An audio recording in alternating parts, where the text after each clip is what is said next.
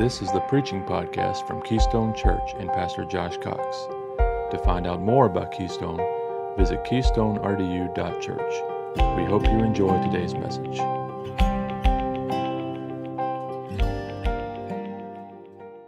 We are going to be in the book of Genesis. We're starting a brand new series today called No Average Joe. No Average Joe, and that is the restroom Joe right there. That is the man, the restroom man. But we're going to be talking throughout this study on finding the extraordinary in the ordinary. Genesis chapter 37 is where we will be this morning. And just to be honest with you, we're going to kind of start in Genesis 37, and then we're going to piece together a story from previous chapters that kind of begins this series today. So we'll have everything on the screen for you, or if you have your Bible or some sort of app, you'll be doing some thumbing through and finding some places today. But No Average Joe, finding the extraordinary in the ordinary. And the reason that I named it this is very simply, Joseph is probably, we've all heard the story of Joseph, or we're familiar somewhat with the story of Joseph. And many of the Old Testament heroes of the faith in the Old Testament, there was some miracle. There was a Red Sea crossing miracle. There was a speak to the rock and water comes out miracle. There were a flood, surviving the flood miracle. There were huge events that took place that we say, okay, that's how I know Noah. Okay, that's how I know Moses. That's how I know David. Man, he defeated Goliath with just a sling. And we know everybody kind of through those miracles, right? Or those big things. And Joseph is an Old Testament character that, to be honest with you, there's nothing extraordinary about Joseph's story. There was no amazing miracle that Joseph performed. There was no healing maybe that Joseph performed. There was nothing that we look at Joseph's life for what it is and we don't say, wow, like extraordinary. Like, did you see him as he just went like this and that water parted? No, like there's nothing like that. There's no Elijah moment where he prays and fire falls down from heaven. There's nothing extraordinary about the life of Joseph. Joseph was from the lineage of Abraham, as we will see in today's sermon. And he has a line of people, Abraham, Isaac, and Jacob. Those are three, his father, his grandfather, his great-grandfather. And if we just say those names, all of us think in our heads, those are great people in the Bible, Abraham, Isaac, and Jacob. But what we're going to talk about today is the title of the sermon is A Broken Family Tree. A broken family tree. You see, much like Jesus, Joseph has a family tree that's got some history. How many of you would be, if you're very honest, you're like, Josh, I don't have to go far on my family tree to find some history, right? Raise your hand if you've got maybe an uncle or a cousin that you're like, when that guy shows up to Christmas, it's like, okay, here he is. Or here she is, right? We've all kind of got, and I'm actually not going to say anything about my family because I think some of them watch our sermons online afterwards. And so I love all my uncles and my aunts and my cousins. You guys are amazing. But the fact is this, if we could be honest today, we've probably all had some people and we're like, okay, here they come. Maybe it's a friend where you can relate to that. It's like, okay, here comes that crazy friend, right? The party is about to completely shift. Like everything's about to change. But Joseph and Jesus have parallels throughout their lives. And as we study through this life of Joseph, we're going to hit on many of the parallels that these men have, Joseph and Jesus. One of them being today's sermon, and that is they have both of a family tree that could be less than desirable. And I won't go through all of Jesus' family tree history. We'll hit that at some point in time, probably as a Christmas sermon at some point. But I mean, Jesus had prostitutes in his lineage. Jesus had murderers in his lineage. And so Joseph today, we're going to talk about his broken family tree. Genesis chapter 37 verse 1 says, And Jacob dwelt in the land wherein his father was a stranger in the land of Canaan. These are the generations of Jacob. Joseph, being 17 years old, was feeding the flock with his brethren. And the lad was with the sons of Bilhah and with the sons of Zilpah, his father's wives. So those were his brothers. And Joseph brought unto his father their evil reports. Now Israel, or another name for Jacob, loved Joseph more than all his children because he was the son of his old age, and he made him a coat of many colors. Let's pray this morning. Heavenly Father, guide us through your word. I pray that we're clear in our communication today. Holy Spirit, I pray you would illuminate passages of Scripture and that you would open our hearts and minds to hear us. In Jesus' name we pray. Amen. Amen. We're going to basically take a walk through the family tree of Joseph this morning, and we're going to highlight some men and ladies in his family tree and some of the issues and problems that happened in Joseph's family tree. And then what we're going to do at the end is we're going to practically apply that to our lives and how what our family history has been does not have to be our history. What our family history has been doesn't have to be our future. It doesn't have to be our destiny. And we're going to bring that together at the end. But first, right off the bat this morning, I want us to see Abraham, his great grandfather. A couple of things about Abraham. Now, we know some amazing things about Abraham. God promised to bless his seed, and God promised Abraham many things. But Abraham lied in Genesis chapter 12 and said that his wife was his sister. Now, come on. Like, I know it's Old Testament, but that's still weird. All right, so I know there was a lot of things that happened in the Old Testament that wouldn't be happening in 2018. By the way, they were still wrong back then, many of them, as they are today. But Abraham, in Genesis chapter 12, beginning in verse 10, there was a famine in the land. So Abram went down to Egypt to stay there for a while because the famine in the land was severe. When he was about to enter Egypt, he said to his wife Sarah, "Look, I know what a beautiful woman you are. When the Egyptians see you, they will say, 'This is his wife,' and they will kill me, but let you live." Basically, Abraham is saying, I'm an ugly fool, and you are pretty. That's what he is saying. He says, "Please say you're my sister, so it will go well for me because of you, and my life will be spared on your account." When Abram entered Egypt, the Egyptians saw the woman was very beautiful. Pharaoh's officials saw her and praised her to Pharaoh. So the woman was taken to Pharaoh's household. He treated Abram well because of her, and Abram acquired flocks and herds, male and female donkeys, male and female slaves, and camels.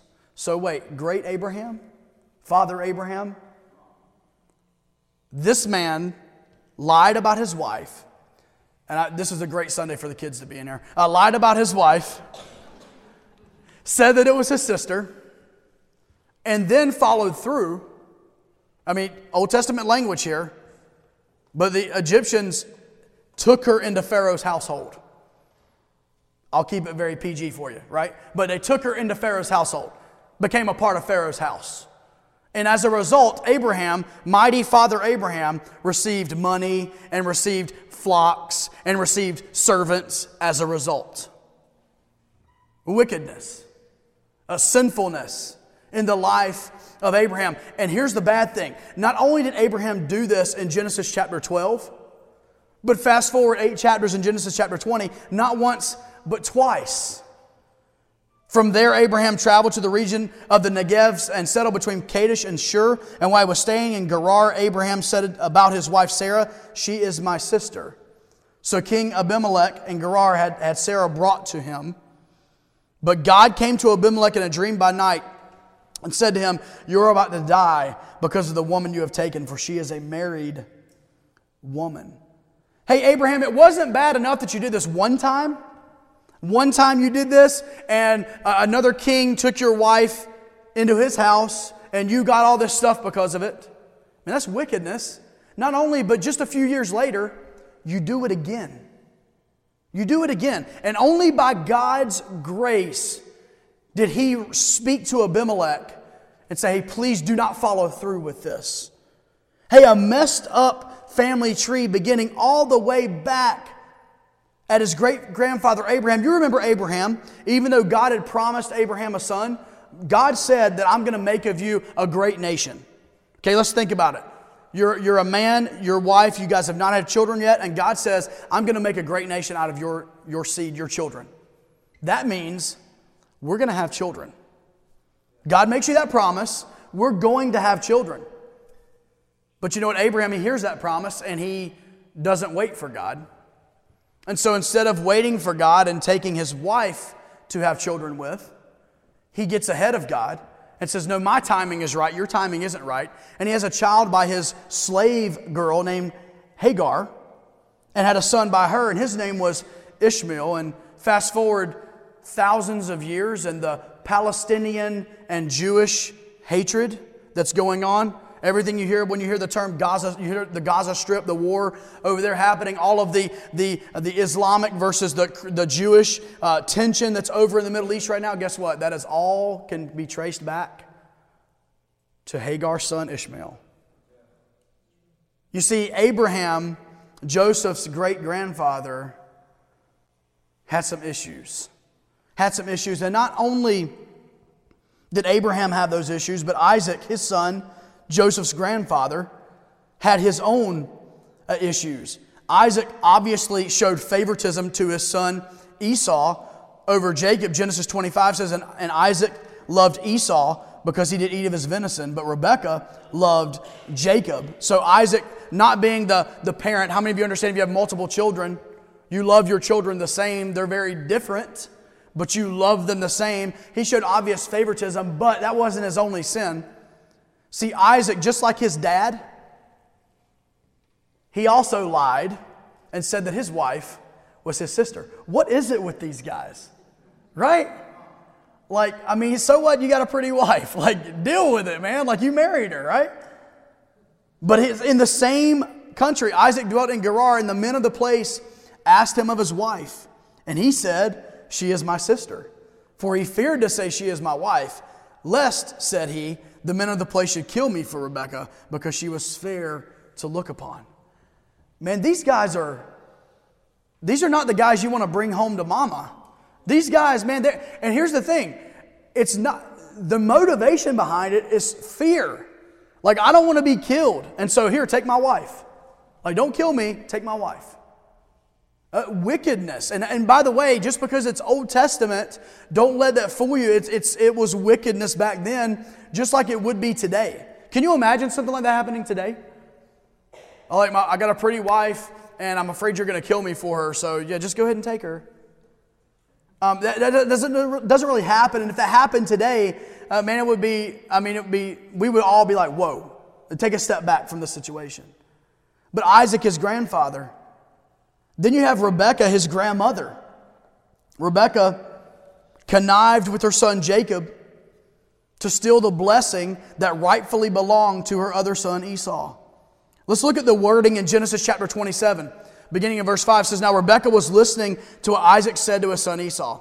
So while Esau went to the field to hunt some game to bring in, Rebekah said to her son Jacob, listen, I heard your father talking with your brother Esau. He said, bring me game or a deer and make a delicious meal for me to eat so that I can bless you in the Lord's presence before I die. Now my son, listen to me and do what I tell you. Go to the flock, bring me 2 choice young goats. I will make them into a delicious meal for your father, the kind he loves. Then take it to your father to eat so that he may bless you before he dies. This was Joseph's grandmother. She was a conniving. She loved Jacob more than she loved Esau. And she said, listen, not only do I love you more, I want to connive with you against my own husband and help you lie to receive the blessing that rightfully belongs to your brother. And don't be fooled. Jacob went along with it, but Jacob was instigated by his mother, Rebekah. Once again, a family tree. I mean, can you imagine? It would be the equivalent to that in 2018 would be that the ritual would be that, hey, if you're the firstborn son or daughter, then your parents pay 100% for your car when you graduate high school, and they pay for all your college, and they give you X amount of money when you're getting married, right? But for those that aren't the firstborn, they don't get that, right? That would be the equivalent of it in 2018. Like the firstborn gets all the perks, the other ones don't. And if you're in here and you got multiple siblings, just praise the Lord that it's not like that. Maybe your parents have the other philosophy. We ain't giving none of y'all nothing. All right, figure it out for yourself. So that was kind of my situation. But that would be the equivalent today of a mother saying, hey, let me help you work around. I know what your father said. But let's steal that. You know, that 30, 40 grand a year and that car, and that we're gonna work our way around that. Just the conniving evil, really, that Rebekah, and here's the deal, she didn't just do it, she convinced someone else to do it. And she didn't just convince someone else to do it, she convinced her own son to do this. Man, Joseph has a family tree that's a little weird. Joseph has a family tree that's a little less than desirable. In fact, let's look at his father, Jacob. We mentioned that he had stolen the blessing from his brother Esau, but he also stole his brother's birthright. Genesis 25, verse 29 says, when Jacob was cooking a stew, Esau came in from the field exhausted. He said to Jacob, let me eat some of that red stuff because I'm exhausted. That is why he was also named Edom. Jacob replied, first sell me your birthright. His own brother just wanted something to eat. Give me your birthright. Jacob said, swear to me. Verse 32, look, said Esau, I'm about to die, so what good is a birthright to me? And Jacob said, swear to me first. So he swore to Jacob and sold his birthright to him. Then Jacob gave bread and lentil stew to Esau. He ate, drank, got up, went away. So Esau despised his birthright. Man, Jacob, his father, was a trickster, tricking his brother into selling him his birthright, tricking his father into giving him the blessing. And here's the thing, he got older, he got married. He was ready to get married. He went to his future father-in-law, said, I want to marry your daughter. His father-in-law says, great, work for me for 7 years. He works for him for 7 years. Man, I don't know if anybody's worth that. But it worked for him for 7 years. It's time to get married. They had like a veil, and I guess you didn't see her back in the day. And he gets married, and he takes the veil off, and it's not beautiful Rebecca. It is his, I forget the exact terminology in the Bible, but it is his more difficult to look at sister, Leah, that he did not love. And he marries his wife's sister and her after being tricked, ironically, the trickster. Jacob the trickster was deceived by his father-in-law, which I think is karma, working right in there to him. But he married his wife's sister and her.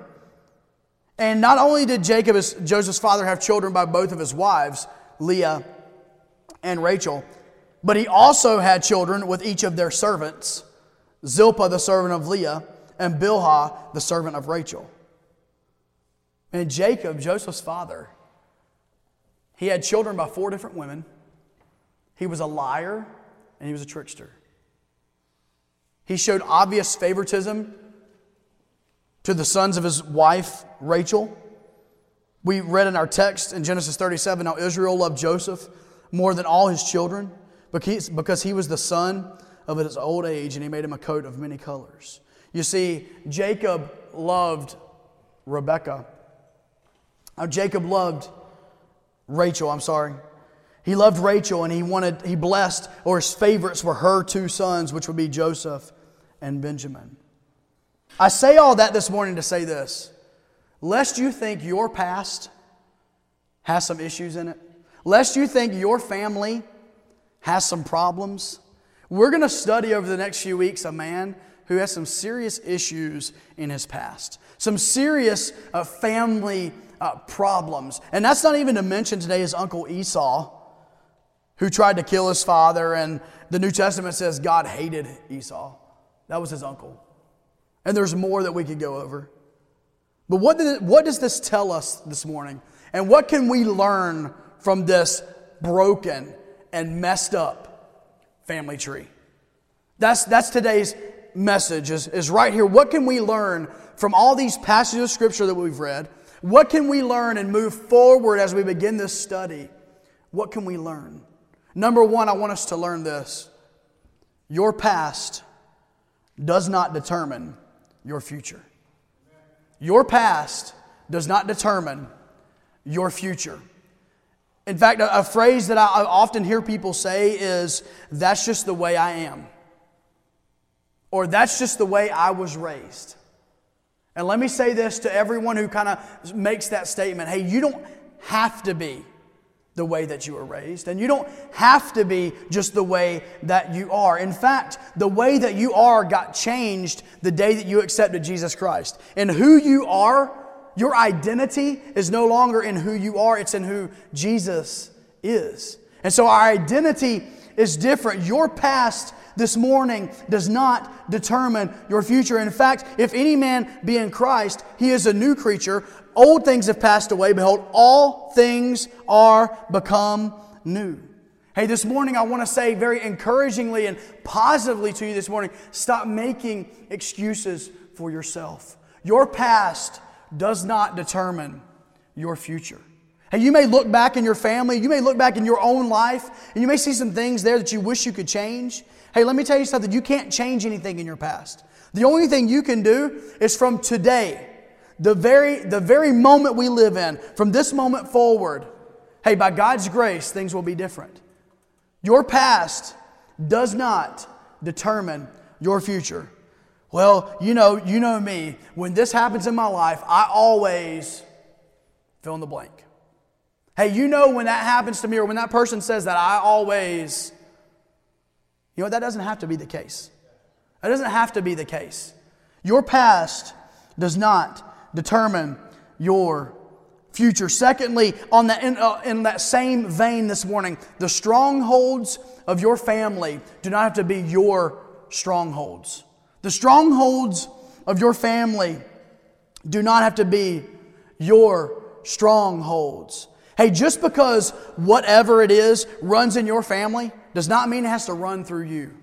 Hey, listen, just because your mom or your dad struggle with addiction does not mean you have to let addiction take control of your life. Just because your grandpa was alcoholic and your dad was an alcoholic does not mean you have to become an alcoholic. Just because your dad or your mom was maybe lived a sexually immoral life doesn't mean you have to give in and live a sexually immoral life as a result. Don't let the devil fool you into thinking that family problems have to be your problems. Hey, at some point in time, somebody's got to break the mold. Hey, at some point in time, Abraham, Isaac, and Jacob, at some point in time, there's got to be a Joseph. There's got to be somebody that breaks that mold. Hey, listen, in every alcoholic's home, in every addict's home, hey, listen, they have children. And I think if every addict alive on this earth would be honest, they would say, I pray to God that my kids don't have to go through what I'm going through. Hey, listen this morning, do not use that as an excuse. I've heard it said, and many of us have heard this, a wise man will learn from his own mistakes. How many of you agree with that statement? I agree with that statement. Hey, a wise person will learn from their mistakes, okay? There's many names that we could call it, but if you continue to do the same mistakes over and over again, you got problems and we really need to talk, right? So a wise man will learn from his own mistakes. But let me submit this to you this morning. An even wiser man will learn from the mistakes of others. Let me repeat that so that it sinks in. Hey, a wise man will learn from his own mistakes. An even wiser man will learn from the mistakes of others. And what we find here in the life of Joseph is we find a man who learned from his family's mistakes. We find the life of a man who saw his dad and his grandpa and his grandma and his mom and his great-grandfather, and he saw the mistakes that they made, and he learned from them. Hey, listen, I don't have to walk out into the middle of Fayetteville Road and get hit by a car to realize that I shouldn't be walking out in the middle of Fayetteville Road. I'm perfectly fine letting someone else teach me that. I'm perfectly fine. If anybody wants to, go right ahead. Be my guest. It ain't going to be me. Right? Look, I don't have to walk into the corner of this thing and hit my head on the corner of this pulpit right here to know that's going to hurt. I'll let some kid do it, right? Go ahead, you run into it. That hurts. I'm not going to do it. I don't have to put my hand on the stove to realize that it's hot. And for some reason in our Christian lives, we've almost, especially, and it's only, this is not on purpose because there's college kids in here, but we almost give this like free pass. Hey, from the time you're like 16 until the time you're 30, you can basically just make whatever dumb mistakes you want to make in your whole life, and then you'll just figure it out by the time you're in your 30s. You don't have to learn from your own mistakes. You can learn from the mistakes of other people. In fact, a wise person, the wisest person, will learn from the mistakes of others. Learning from others' mistakes, because the strongholds of others in your family do not have to be your strongholds. You can learn from their mistakes. Thirdly, this morning, God can use you to reverse decades of negativity and sinfulness in your family. I mentioned this, but it's got to stop somewhere. Hey, the vicious cycle of sin, the vicious cycle of addiction, the vicious cycle of whatever it is, has to stop somewhere. And my question to you this morning is, why not you? What if God wanted to use you to break the decades and years of sinfulness in your family? What if God had a better life chosen for you and for your family and for your future family? What if God wanted to show His life-changing power in your life so that your family would see that there can be a difference? Hey, what if God wanted to use you to reverse decades of negativity and sinfulness? What if God wanted to use you? Hey, it's a biblical principle that I don't necessarily think is cut and dry, but the basic biblical principle is so oftentimes the sins of the father become the sins of the son. And the sins of that son become the sins of the next son. And then the sins of... It's kind of a biblical principle that if you look at it through Scripture, there's patterns there. But it doesn't have to be. It doesn't have to be. Not forgetting the family tree of Jesus. Rahab the harlot and David the adulterous murderer and so on and so forth. God used Jesus to reverse decades, thousands of years of sinfulness. And God can use you to break that cycle in your family. Remember, that's just who I am, or that's just the way I am. That doesn't work. That doesn't work because God wants to reverse that sin. God wants to reverse those things in your life that have plagued your family for so long. And lastly this morning, and very generally speaking, but I believe this with all my heart, God specializes in making something out of nothing. God specializes in making something out of nothing. God loves taking messed up situations and messed up families and messed up people and making them trophies of His grace and trophies of His glory. God loves doing that. And let's be honest, had I not attached the names Abraham, Isaac, and Jacob to the stories that I told at the beginning of this sermon, you would be like, man, Joseph was born into basically nothing. Like Joseph was born into like horrible situations and sin. We like to give those guys credit because of the good that they accomplished, but the truth is, Joseph was born into nothing. And as the story of Joseph will play out over the next few weeks, we will see that Joseph goes from nothing, from being sold into slavery by his own brothers, to being, the first they wanted to kill him, and they decide not to. They throw him into a pit, and they sell him as a slave. He gets thrown in prison. He gets out of prison. And you know what? He gets promoted to second in command in the land. God can make something out of nothing. Hey, you may think today that your situation is completely lost and it's completely gone and that relationship is done, but God can make something out of nothing. God can take the negative and make the negative a positive. He can take the sinful. He can make the sinful righteous. He can take decades of sin and turn it into decades of good. He can take dead things and make them alive. And He proves it in the life of Joseph. Today I want to ask you, would you bury your past? Would you bury your excuses? Would you bury your family history? Paul said it like this: forgetting those things which are behind and pressing forth to the things which are before. Would you forget those things which are behind? Would you reach forward to the things which are before you? Because God has an amazing, abundant, and glorious life planned for each one of us. But we will never fully activate God's purpose in our lives if we are constantly living and dwelling on the problems that we have been handed down from our past. You must press on and you must move forward and you must decide to be a cycle breaker. Hey, just because the devil had his grips on everyone else doesn't mean the devil has his grip on you. And starting here or starting today, we need to say, hey, listen, I will be a Joseph. A Joseph who, yeah, I understand the sins of my father, grandfather, great-grandfather, and others in my family. I get it. Hey, I know the devil would love nothing more than for me to continue in that same cycle of sin in my life. But we need some people today that would determine by God's grace and through the power of His Spirit, based upon our works, but by God's grace, I want to be a cycle breaker. Hey, listen, I want for Jesus to be real in my life, and I want Him to make me a different person.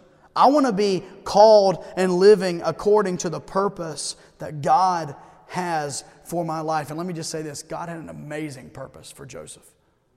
It was an amazing purpose. Joseph saved millions of people because of what God used him in second in command in Egypt. Joseph saved, not only did he save his brothers, and we'll talk about it, and he saved his own family, but he saved just hundreds of thousands of people. God had a purpose. And God has a purpose for your life. And I will say this. This will only happen, this purpose that God wants to live out in your life, and this cycle breaking is only going to happen with step one being a personal, legitimate, real relationship with Jesus. Listen, we talked about the parallels between Joseph and Jesus. You're going to hear Jesus a lot over the next few weeks. I apologize in advance at church, right? You're going to hear about Jesus. But you know what? At the end of the day, none of this takes place on your own. It takes place because God has a purpose in your life, and your number one purpose is to glorify Him by giving your life to Him. By putting your faith and your trust 110% in Jesus. And you say, okay, Josh, I was raised in church. I get it. Well, so was I. I was a pastor's son. And I was 19 years old before I trusted Christ. I get it. I know that I may be preaching to some people who've been in church their entire life, and I'm not asking you, have you been in church your entire life? I'm asking you, do you have a real, legitimate, personal relationship with Jesus? That's what I'm asking you. That's a different question. Has there been a time in your life where you've repented of your sin? You've placed your faith and confidence 100%, not in what you can do, not in pulling yourself up by your bootstraps, not for giving a little bit more money or being faithful here or being a good citizen here. No, but just in the finished work that Jesus performed on the cross. Has there been that time? Hey, listen, we all have messed up family trees. We all got sin in our lives. We all got problems.